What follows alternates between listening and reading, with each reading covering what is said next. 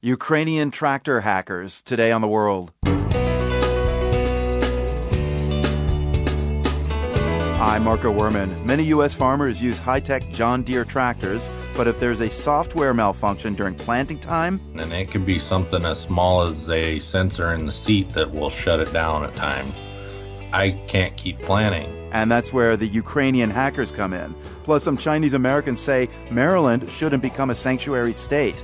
I follow the rule of law. I follow everything.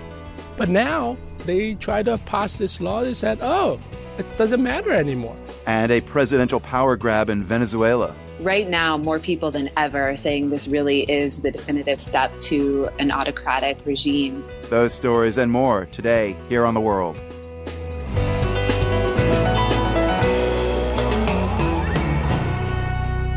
I'm Marco Werman. It's The World. It's Friday. Glad to have you along for the ride today. We start with a question that may sound deeply philosophical, but it's got serious practical implications for people all over the country.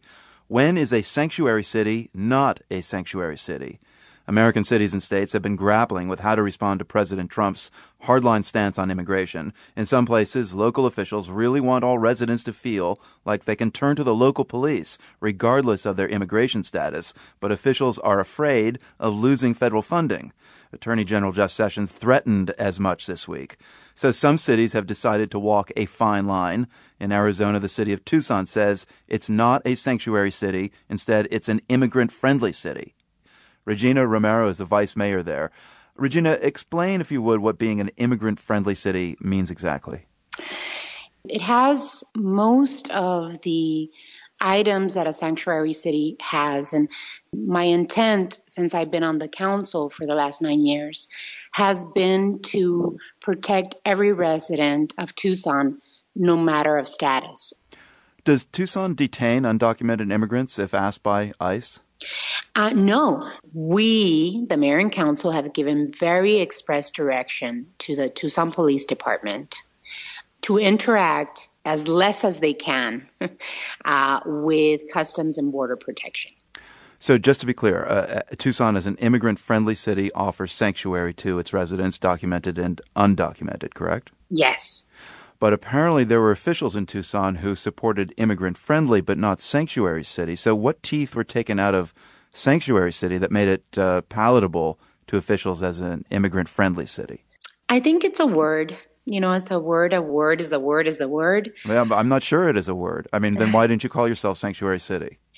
I think that cities throughout this country, especially cities like ours, that is a very democratic city in a red state, it seems as though using that word creates a target. And to be honest with you, I feel as though cities throughout the country, mayors and councils throughout the country, some of them don't want to use the word because of creating that target. What everyone in sanctuary cities seems to be really concerned about is what happens when push truly comes to shove. Like, is any sanctuary city or immigrant-friendly city really ready to lose federal funds or face perhaps the National Guard if Trump is determined to take his policy to the hilt?